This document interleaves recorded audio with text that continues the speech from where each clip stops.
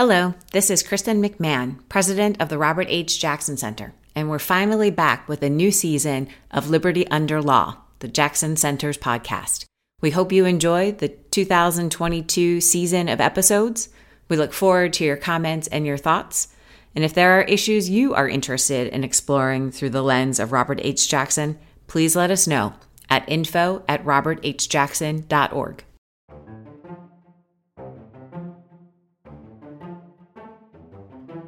Welcome to Liberty Under Law, the podcast of the Robert H. Jackson Center, a nonprofit organization that exists to advance public awareness and appreciation of the principles of justice and the rule of law as embodied in the achievements and legacy of Robert H. Jackson, United States Supreme Court Justice and the Chief United States Prosecutor for the International Military Tribunal at Nuremberg.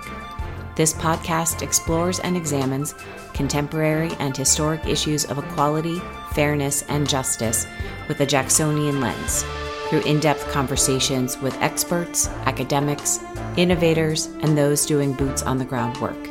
I am your host, Kristen McMahon, president of the Robert H. Jackson Center.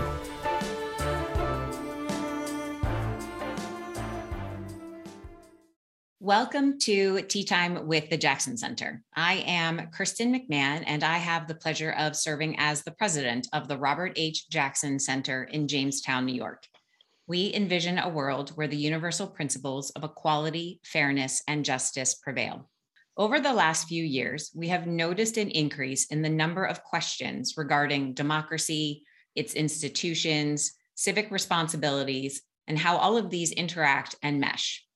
The Jackson Center's program theme this year is Democracy on Trial, and we are focused on the challenges to, pressures on, and opportunities for democracy and democratic institutions, both here in the United States and around the world.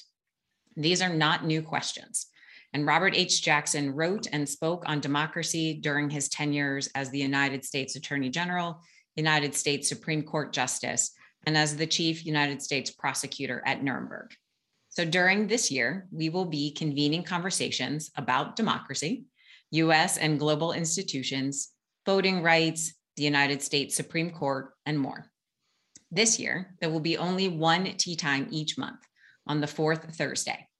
And we hope each of these programs inspires you to have conversations with your family, friends, and colleagues, and to seek out ways for additional education and to make change in your communities.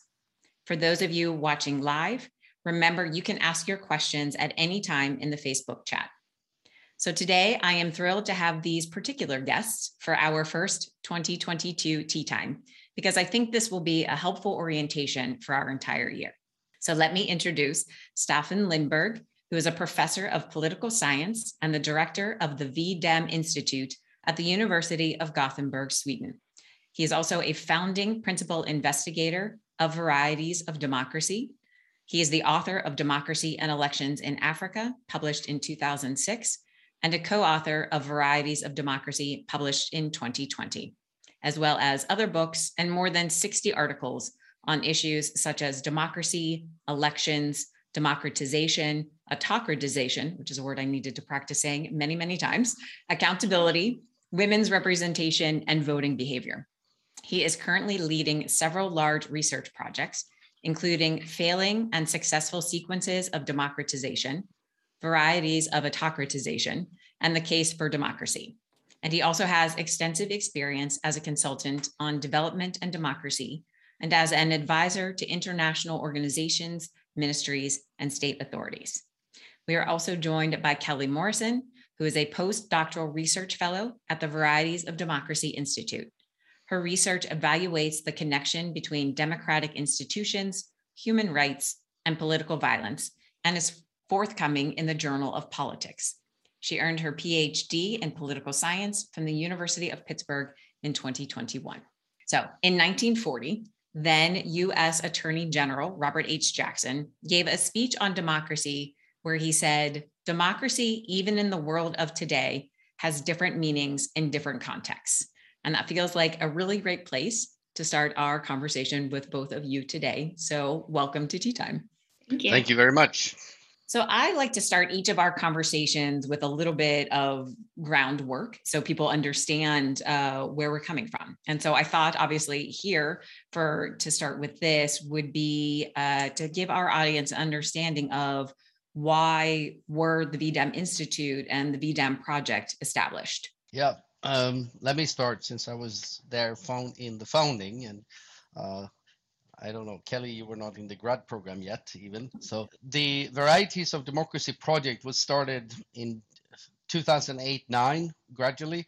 It was established because we were a group of scholars, some of us in Europe, some of us in America and Latin America and beyond, who were very dissatisfied with the way the existing measures of democracy were done and what they actually measured.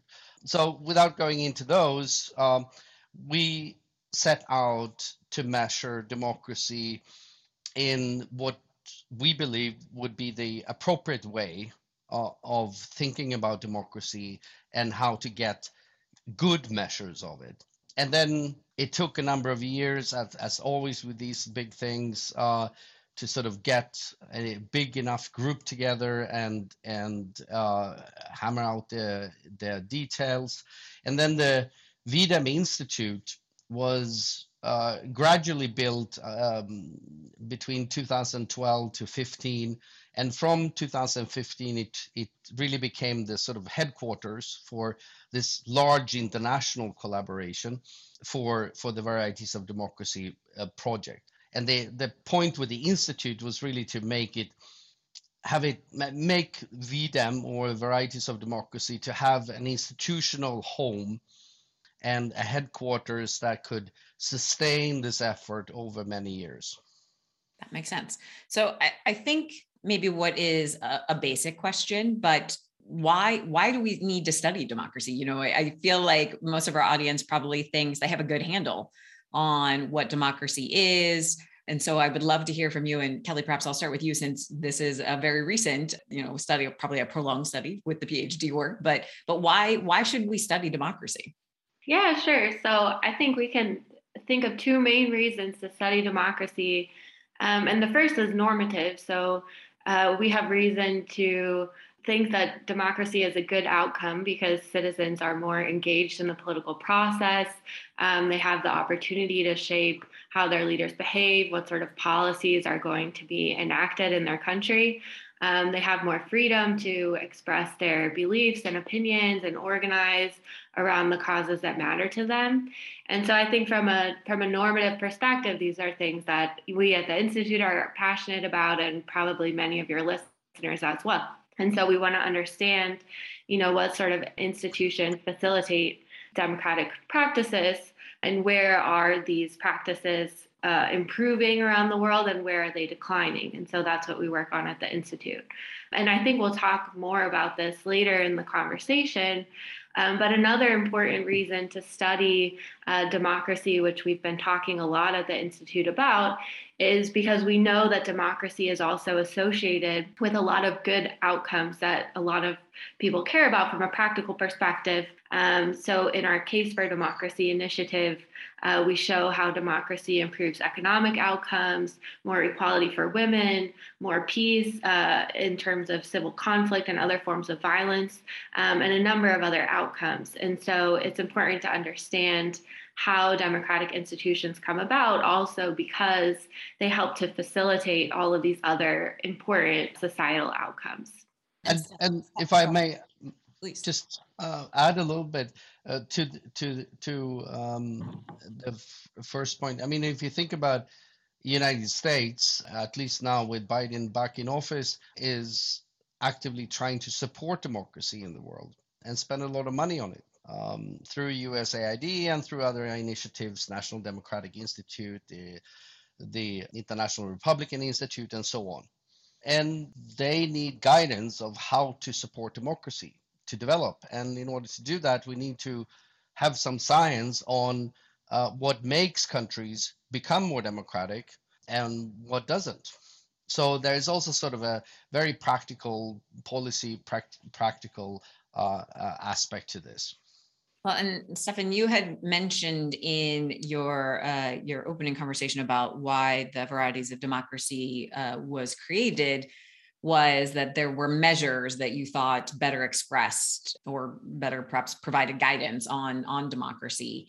And so I think this will tie into my next question as well, but I'm curious as to what some of those are. And, my recollection from my research was they can be somewhat grouped into larger categories, although there are some subsets there. But when we start talking about varieties of democracy, and I mentioned this to both of you, I think that will come as a surprise to our audience as well, that we tend to think of democracy as kind of very black and white. You either are or you're not, but that is not clearly the only way that we can look at democracy. Yeah, so let me try and put it this way.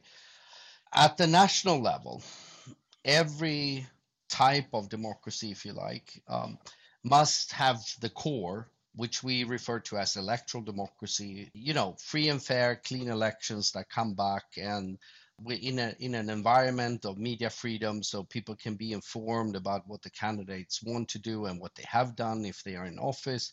And there's freedom of speech and freedom of association. So if you want to start a political party or you want to run for office, you can do that. And that's sort of the core, the vertical accountability between voters and their elected representatives.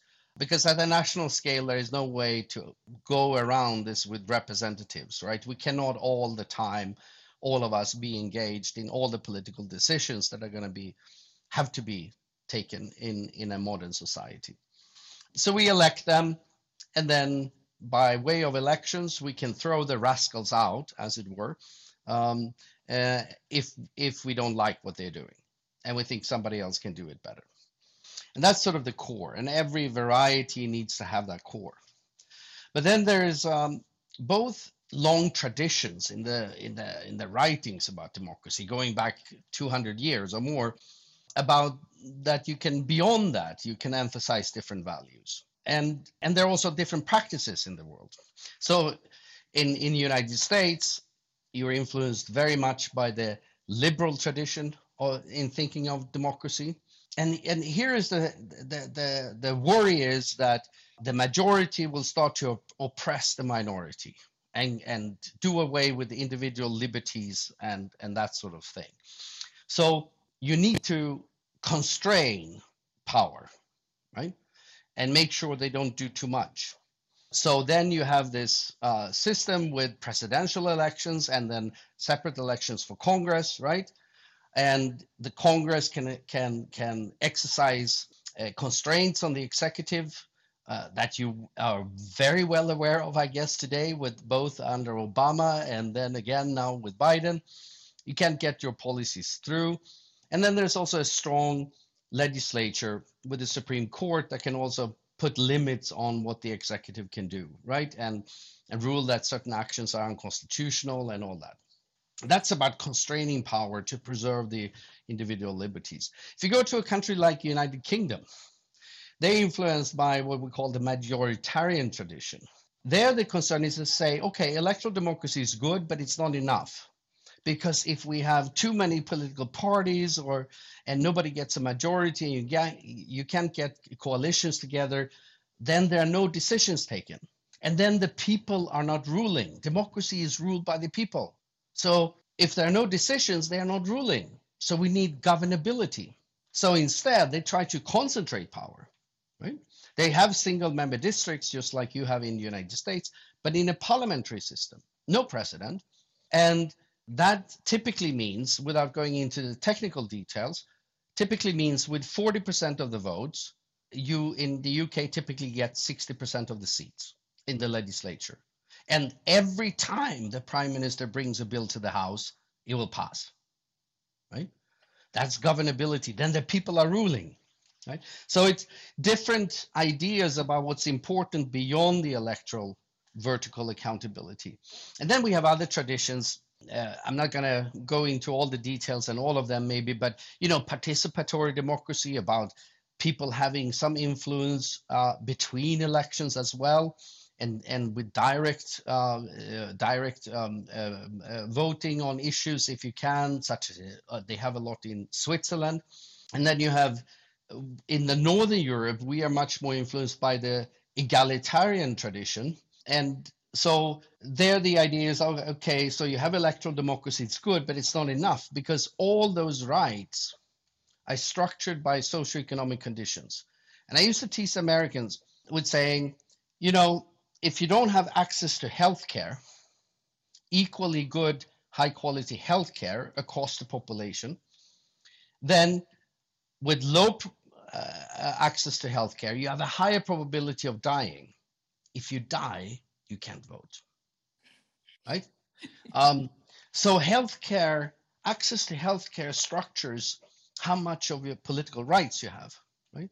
And then we know education is another big predictor of that, and also access to some basic guaranteed income. So you're not afraid of what your employer, if you're too dependent on your employer can tell you to vote for this party, otherwise you get kicked out, that sort of thing. So you need a wide sort of social protection system, equality in healthcare and education, so that people's political rights are equal. So that's what the varieties of democracy is about, is to measure these different ideas and then their implementation in different parts of the world of what's important going beyond the sort of electoral arena. That makes sense. So one of the reasons I thought you both would be interesting to talk to as our first speakers this year was because of a report that you started producing about 5 years ago, if I'm remembering correctly. So every March, you release your analysis of democracy on a global scale. So the Democracy Report, obviously the most recent one we have is the 2021, although I know you're working on the 2022 version of this, but I was especially struck by the title of the Democracy Report of 2021, which is Autocratization Turns Viral.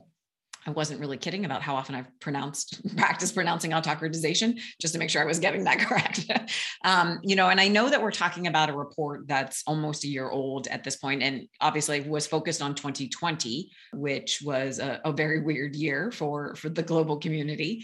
But I really would like to get a sense from you as to what sort of shape is democracy in on the global stage. Are we trending more democratic? Are we trending less democratic? Just would love to hear that baseline thought. Sure, yeah. So, the unfortunate main finding of our most recent data is that autocracy is spreading. It's increasing around the world, both in terms of the number of countries that are autocratic, that we consider to be autocracies, and also in terms of the share of the world's population that is living in countries with autocratic governments. So, for instance, between 2010 and 2020, we saw that the share of the world population living in autocracies increased from 48% in 2010 to 68% in 2020. So this is levels of autocracy that we haven't seen since about the 1990s. So this is really a concerning development that we've been able to track in our data releases each year. So maybe Stefan wants to talk more about the findings. Yeah, and the flip side of that is also illustrative. At the height of the spread of democracy in the world recently, which was in the mid-1990s, some listeners may just have been born around that time, but it's recent for us, right? But after the end of the Cold War, Soviet Union had fallen apart, lots of new independent states, and then that wave also spread to large portions of Africa and Asia. At the height of it, there were 72 countries in the world moving ahead, democratizing at the same time. That number in our last report was down to 16. That's a pretty steep slope downwards. And those 16 countries only are home to only 4% of the population. So they're also small, tiny countries that mean very little, it's good for them and all that, but on a global scene, they don't mean that much, right?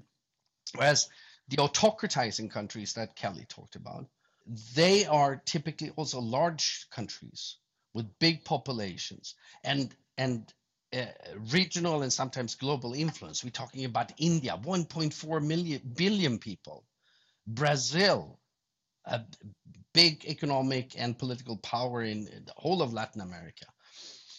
We're talking about Turkey, and we're talking about Hungary, and we're talking about a country like Philippines that in Southeast Asia is very important. So large populations, big important countries that tend then to drag others with them. Well, and let's take a step back as well, because you both have mentioned democratizing and autocratizing. And so I want to make sure that our audience understands what does that mean in terms of how you all are looking at democracy and autocracy around the world. So Kelly, would you like to start with that explanation? Yeah, so the primary measure that we use to assess levels of democracy is our Liberal Democracy Index.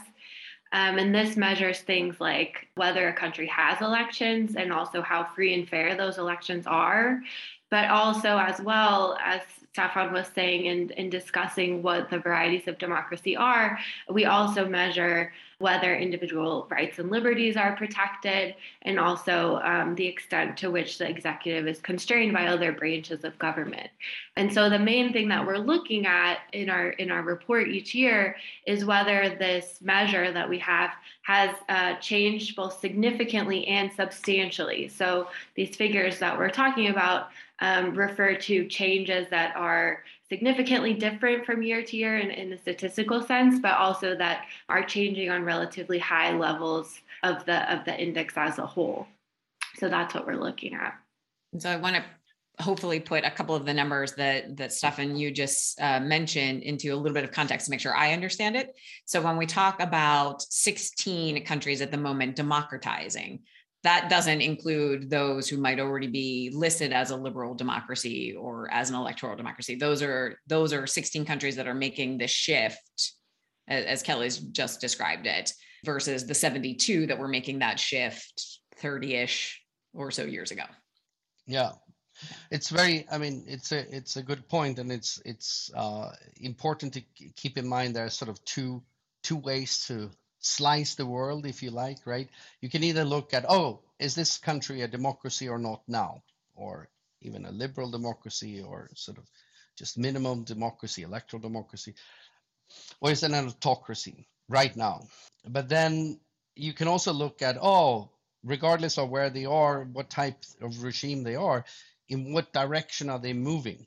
Are they sort of flat, or as in the US, over the last few years going down, and that's the autocratizing, right? Just the opposite to democratizing. So those are two sort of different things. I was talking about the movements, and Kelly before that was talking about the state.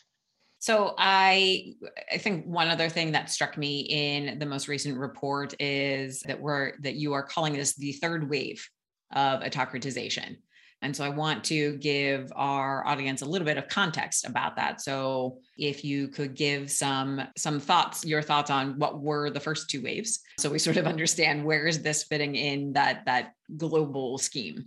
When we look at the world from the 1800s and onwards, basically, there was a long, slow wave of democratizing countries, or democratization, roughly in the 1850s into then around 1920. A lot of countries in what now Europe and so on democratized.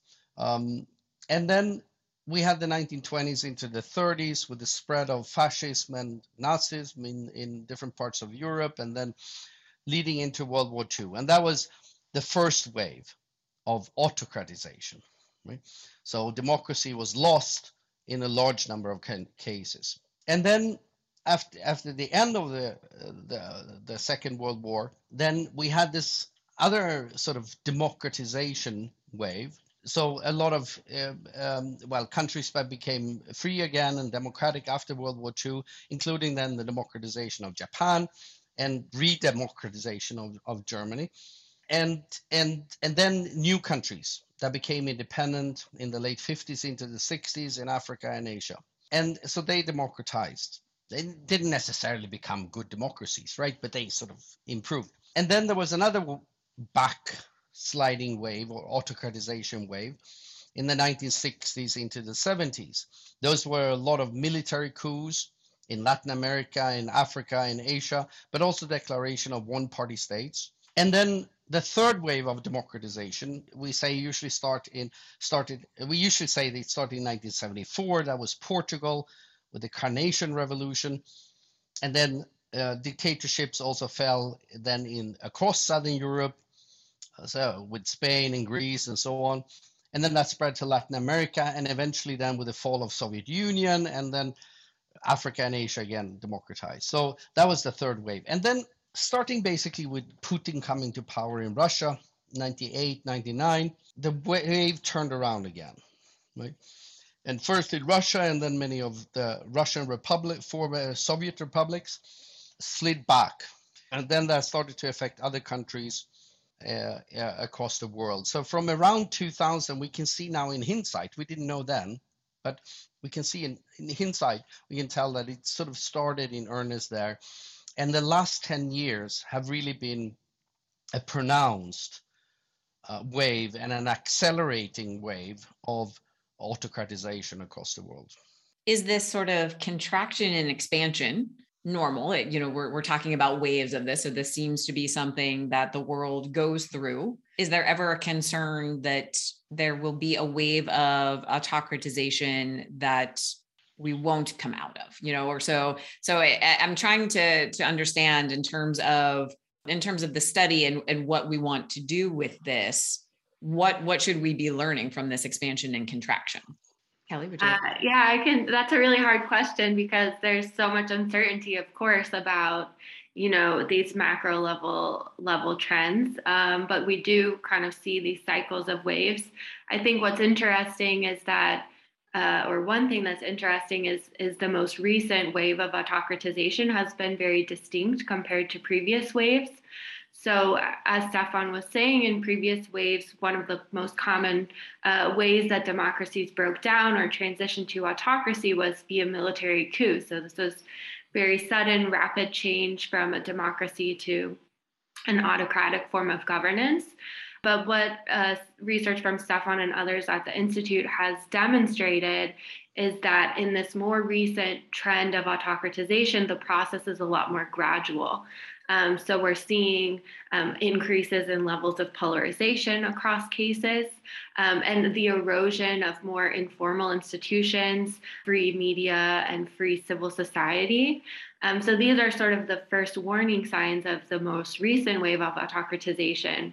And then once sort of leaders with illiberal intentions come to power, then later they might start to attack more formal institutions like the judiciary or the legislature. And so I think one thing, while noting the uncertainty in these processes, is that your listeners might want to be aware of this pattern and attune to these sort of warning signs of autocratization and sort of, I think it's intentional actions that can curb these processes and facilitate democracy, but it requires a lot of engagement, and it's not something people can be passive about. It reminds me, there's an analogy of, I'm pretty sure it's a frog in a pot of boiling water, that it doesn't realize it's being boiled because the heat turns up gradually. And so that's kind of the analogy that came to mind as you were describing this. But I also, Kelly, you were making some important points, and the 2021 report spells these out quite nicely as well. So I would love for you or Stefan to step through sort of how are we seeing autocratization unfold at the moment. You mentioned, there's first the restriction and control on the media, and then what are we seeing from there? Yeah, so it's almost as if Vladimir Putin in Russia created a dictator's playbook back in the early 2000s, and then other leaders are following that playbook. And we know they also talk to each other and they learn from each other and so on and so forth. So it may not be coincidental. And you may recognize some of this in the United States in their very recent history. And we would not be the only ones to say that. A lot of American academics like Stephen Levitsky at Harvard and Dan Ziblatt have in their famous book, How Democracies Die, pointed this out. And so you have to think about if you are a wannabe dictator in a relatively democratic country, and this is sort of also a signifier or a very common thing that we see in the current wave of autocratization that we haven't seen before in history, right?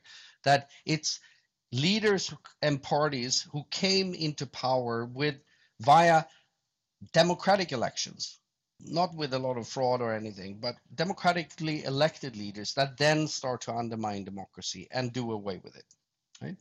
And what you want to do first, I mean, what I would want to do first, if I was such a leader, is to contain and constrict and make irrelevant the ones that can sort of shout about what you're doing, and that's the media. And you saw such efforts under Trump in the United States as well. Bolsonaro is doing it in Brazil.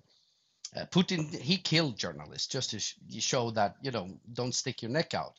That's what Orban has been doing in Hungary, not by a lot of violent measures, but by he and his clientele controlling 98% of the media. So how much freedom of expression is there? Same with Modi in India. That's where you start. And then the second thing wannabe dictators worry about is popular mobilization, that people go out into the street and protest and not go away. And for good reasons, because we know that's very effective as well. So the next thing you want to control is civil society and oppress them. And you can do that. It doesn't necessarily have to be killing people or that sort of thing. There are all kinds of means you can use. You can outlaw certain organizations. You can accuse them for tax fraud, and you can visit people, keep people at night, and tell them to be careful and that sort of thing. So that's the sort of comes together with containing and oppressing the media, and at the same time civil society. Once you have those under more or less control, or at least contained to some extent, then you also want to make sure that you prepare the ground for further measures, right? And here's where polarization comes in. And you've seen that a lot in the United States. And that worries me actually a lot about the future for democracy in the United States. This extreme polarization. So you can make your supporters believe that if the other side win, they're basically going to kill you, or your way of life is going to disappear. They are an existential threat, because then you have good backing from your supporters to attack those people, constrain their civil liberties. Worst case, I mean, in the extreme, think Nazi Germany putting them in concentration camps, right? Or as in Rwanda, genocide. That's the sort of the extreme.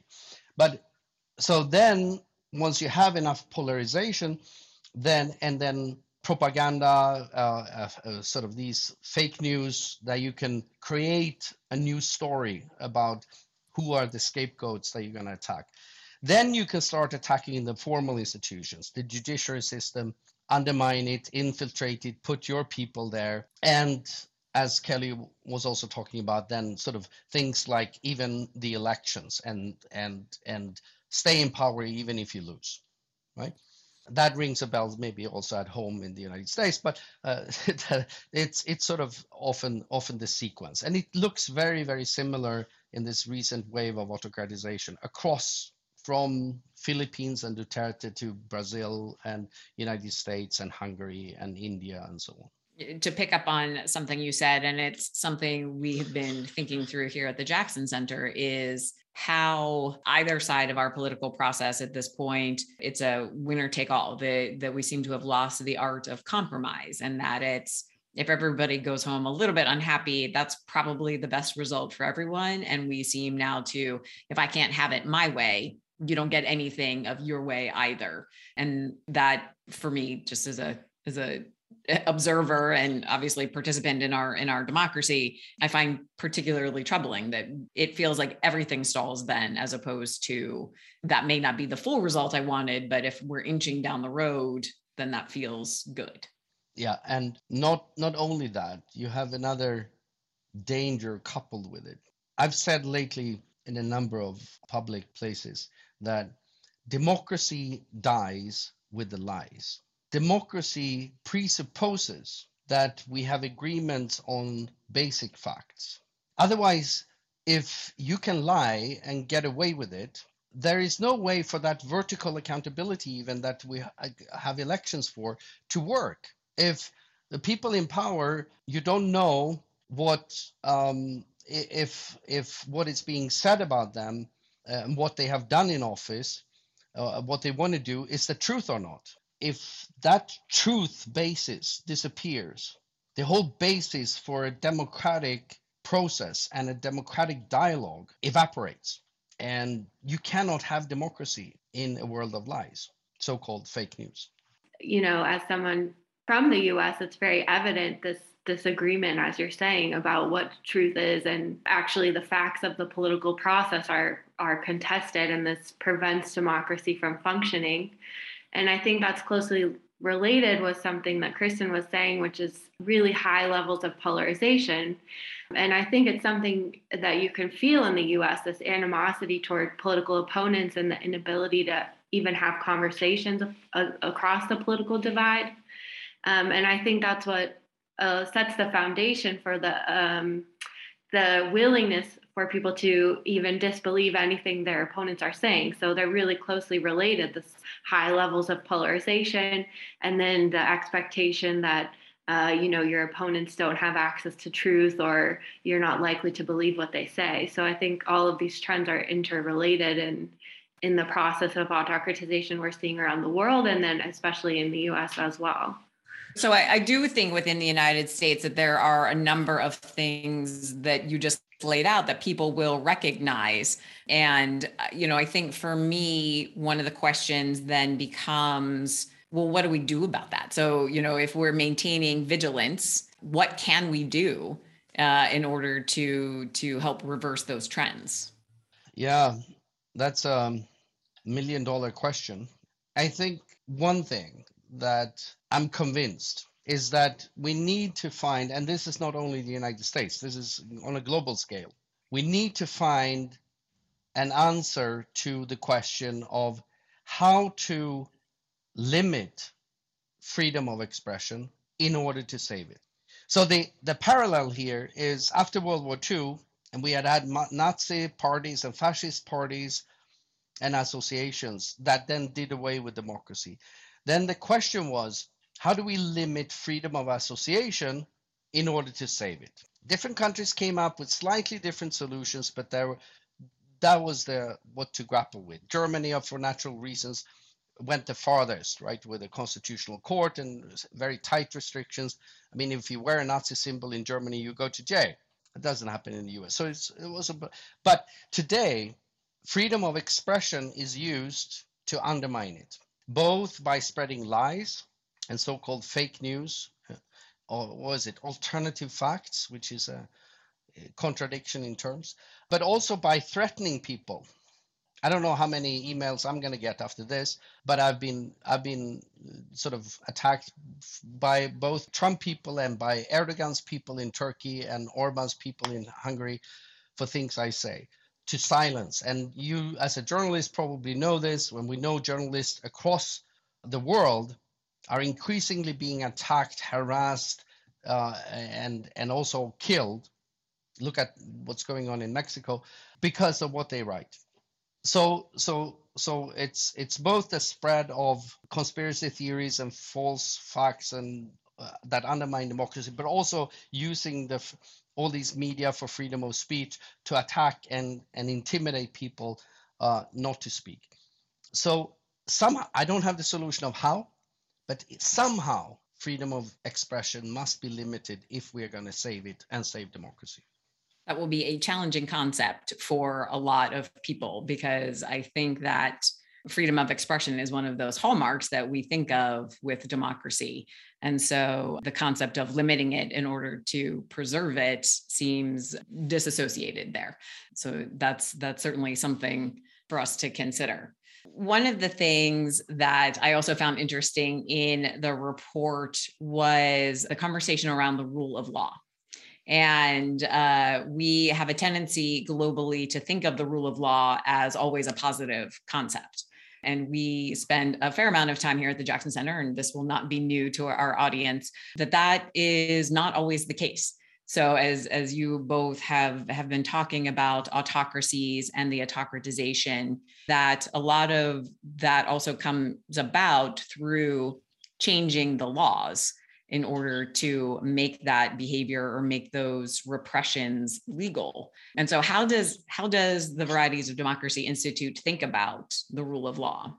I mean, we measure the rule of law with a number of indicators. If courts are impartial and treat people equally, if there's access to justice and that sort of thing. And generally, in a democracy, it's a good thing, right? A democracy without a functioning rule of law is not as good of a democracy, if you like, as one with functioning rule of law. And it opens up for corruption and all kinds of things. Now, there's maybe never been a country with a stricter or more effective rule of law than Nazi Germany. So a dictatorship with a very strong rule of law can also use it for its own purposes. And countries going in that direction, and this Kelly talked about earlier, the changes when countries autocratize and become less democratic or more autocratic are typically done by legal means. So to give you a concrete example, Erdogan in Turkey has not necessarily broken the constitution at any point. Since 2005 and around 2015, Turkey was no longer a democracy. It's become even worse now. But he changed the constitution twice by way of a referendum. With lots of propaganda and control over the media and control over civil society. He could get those referenda to change the constitution the way he wanted, so as to solidify and concentrate power in his hands. So yes, I mean, rule of law is, you may look upon it as a tool. Like with a hammer, you can build a nice house, but with a hammer, you can also break somebody's head. Yeah, I would say I can just add on, thinking about the U.S. case in particular. As Stefan was saying, one of the aspects in the sequence of autocratization in this contemporary wave is restricting the rights of everyone to participate in the political process, so that basically the political system, the electoral system, would benefit a particular actor, a particular party. And I think that's something in the U.S. case we should be really attuned to, is restrictions on the right to vote that, as you were saying, sometimes these changes are very gradual, such that not everyone would even notice that they were happening or what kind of consequences they would have.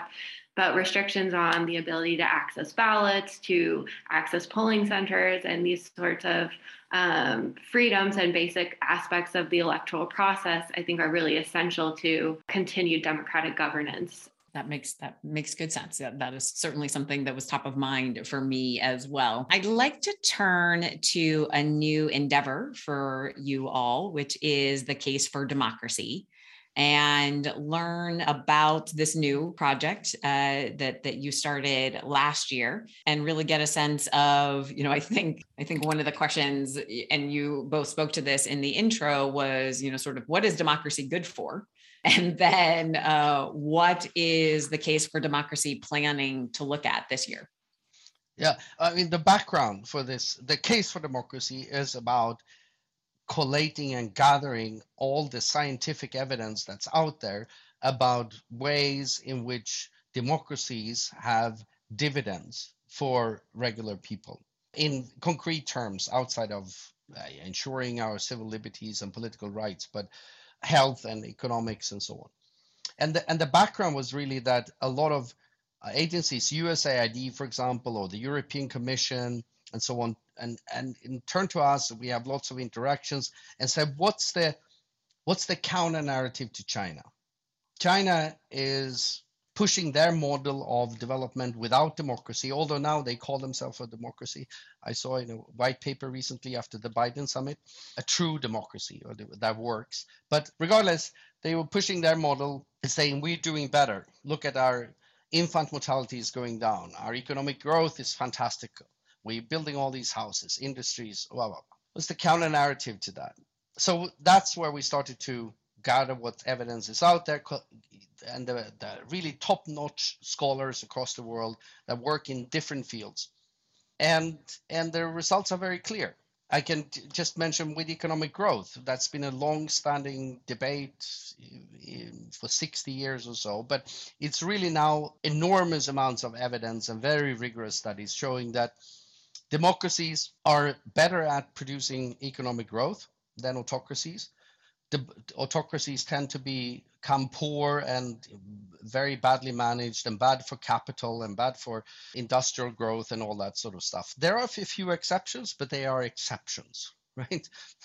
And just talking about China as an exception, well, China under dictatorship in the last 20 years have been pretty successful, but it wasn't that successful economically under Mao Zedong, right?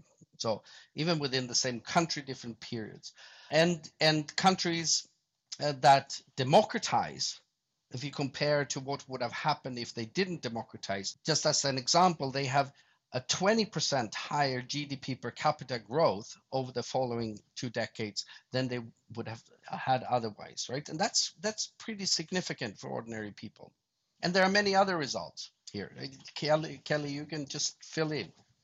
Yeah, so I'll say I would point any listeners to our website. We have all these policy briefs published, and they're outlining sort of the cutting edge research, but in a really accessible way. So I think that's a great resource for anyone who's interested in the case for democracy. But we look not only at economic growth, but also at outcomes for the climate and other environmental outcomes. We look at the effect of democracy on civil conflict and other also forms of interpersonal violence. And then we're looking, you had asked what's coming up. So just to preview some of these new policy briefs that we've been working on, are looking at the effect of democracy on, for instance, data access and transparency. So we find that not only do democracies release more data to their citizens about actually what's going on in government and what sort of economic patterns are happening, but also that data that they produce is more accurate. So we know that autocratic governments tend to lie about even their GDP per capita and other forms of economic output. And so in democracies, we know that those outcomes are better. So that's one new thing that we're working on. Also, the outcomes of education, corruption, and all sorts of things. So I really encourage listeners to take a look at those resources.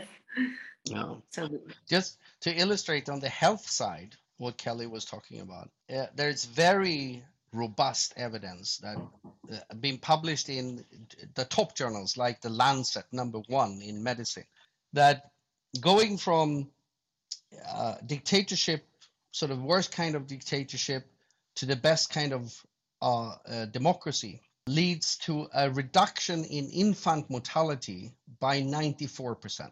94%.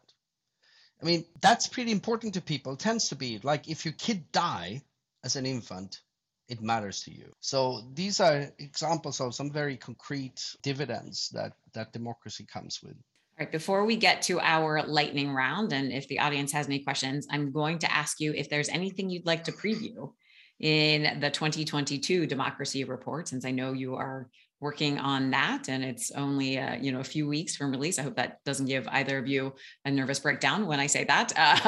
But is there anything you would like to preview for us in the 2022 report? No, we can't. And for the very simple reason that some of the data is still being processed. It's a very rigorous process of calculating and then checking all the data that comes in. And we're talking about 30 million data, so it takes a while. So we don't have the results yet. Okay. All right. So let me turn to our lightning round then. Kelly, I'm going to start with you. What do you wish people were paying more attention to?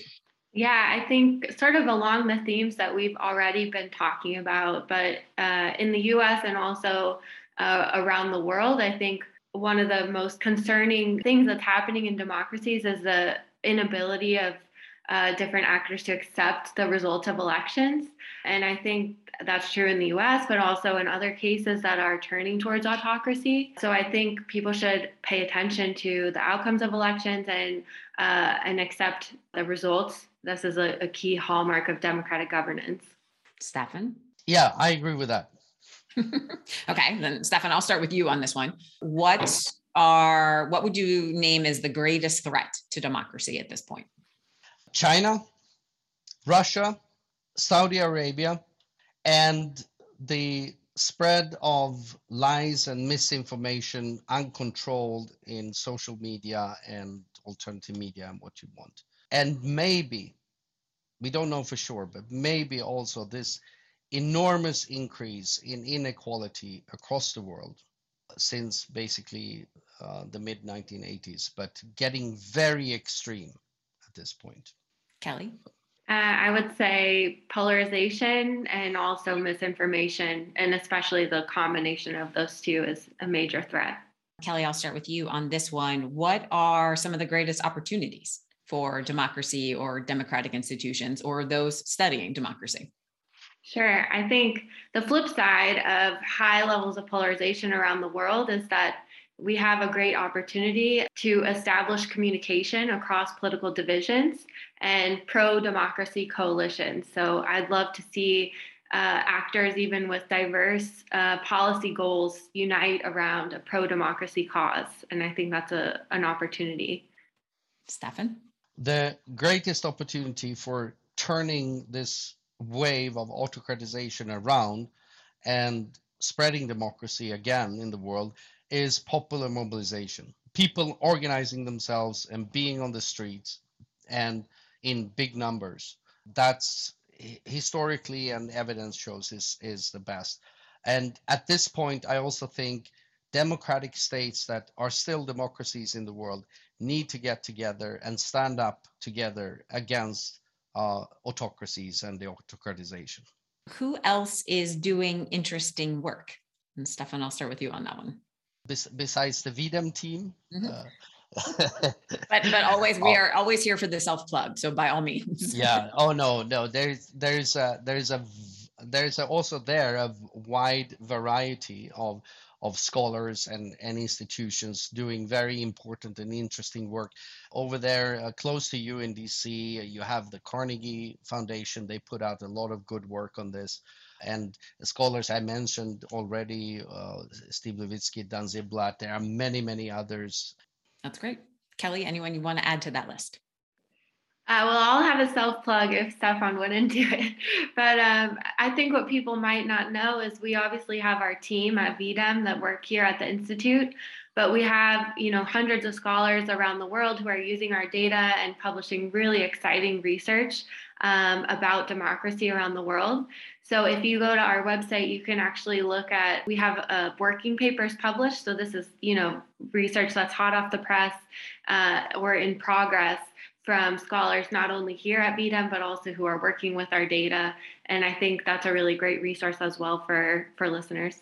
Okay. And then the last thing is we always like to leave our audience with something to learn or something to listen to or think about. So I will ask you both for some suggestions on that. Who should we be reading, listening to, podcasts, whatever it is? And Kelly, I'll start with you on that one. Sure. So I'll just say this again. We both mentioned this work, but the book How Democracies Die by Steve Levitsky and Daniel Ziblatt is a great resource and particularly timely for the U.S. case. So I think that's essential reading on democracy and contemporary autocratization. Okay. And Stefan, who would you add to that? I second that. And I would also add, if you're interested in these threats to democracy in the world, and a very passionate and well-informed take on that by Larry Diamond, Ill Winds, that came out just the other year. So that's also to be recommended, I think, among many. There are many we could mention. Well, and feel free to email me some of those as well. We often put together a little reading list or a listening list for our audience as well, so they have other resources to tap into. So I would like to thank you both. Let me do a quick program announcement. So on February 16th, we will be celebrating Jackson Day in Warren. Professor Matt Stylen, who is a professor at the University at Buffalo School of Law, will be helping us commemorate the 70th anniversary of the Steele seizure Supreme Court case here in the United States.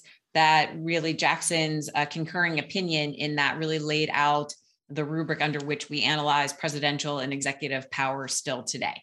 So he will be talking at the Warren County Courthouse. So if you are in the area, please feel free to join us. It is a free program. It will be February 16th at 7 p.m. If you are not here locally, you can sign up on our website. We will send you a Zoom link so you can participate remotely, but we look forward to that. And then our next tea will be the fourth Thursday in February, February 24th. Also at 3 p.m. Eastern. So look forward to seeing you then.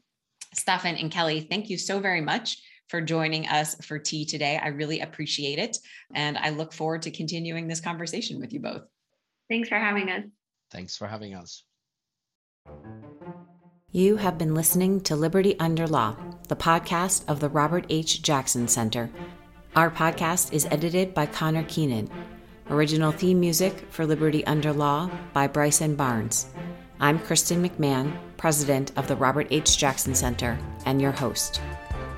Content for this episode was drawn from Tea Time with the Jackson Center, a series of Facebook Live events produced by the Jackson Center, whose mission is to advance public awareness and appreciation of the principles of justice and the rule of law as embodied in the achievements and legacy of Robert H. Jackson, United States Supreme Court Justice and Chief United States Prosecutor for the International Military Tribunal at Nuremberg. We envision a world where the universal principles of equality, fairness, and justice prevail. As a nonprofit organization, the Jackson Center's mission is made possible in great part through philanthropic gifts. To learn more about the Jackson Center, our programming, and how you can support our mission, please visit www.roberthjackson.org. You can connect with us and ask questions of our guests through our website.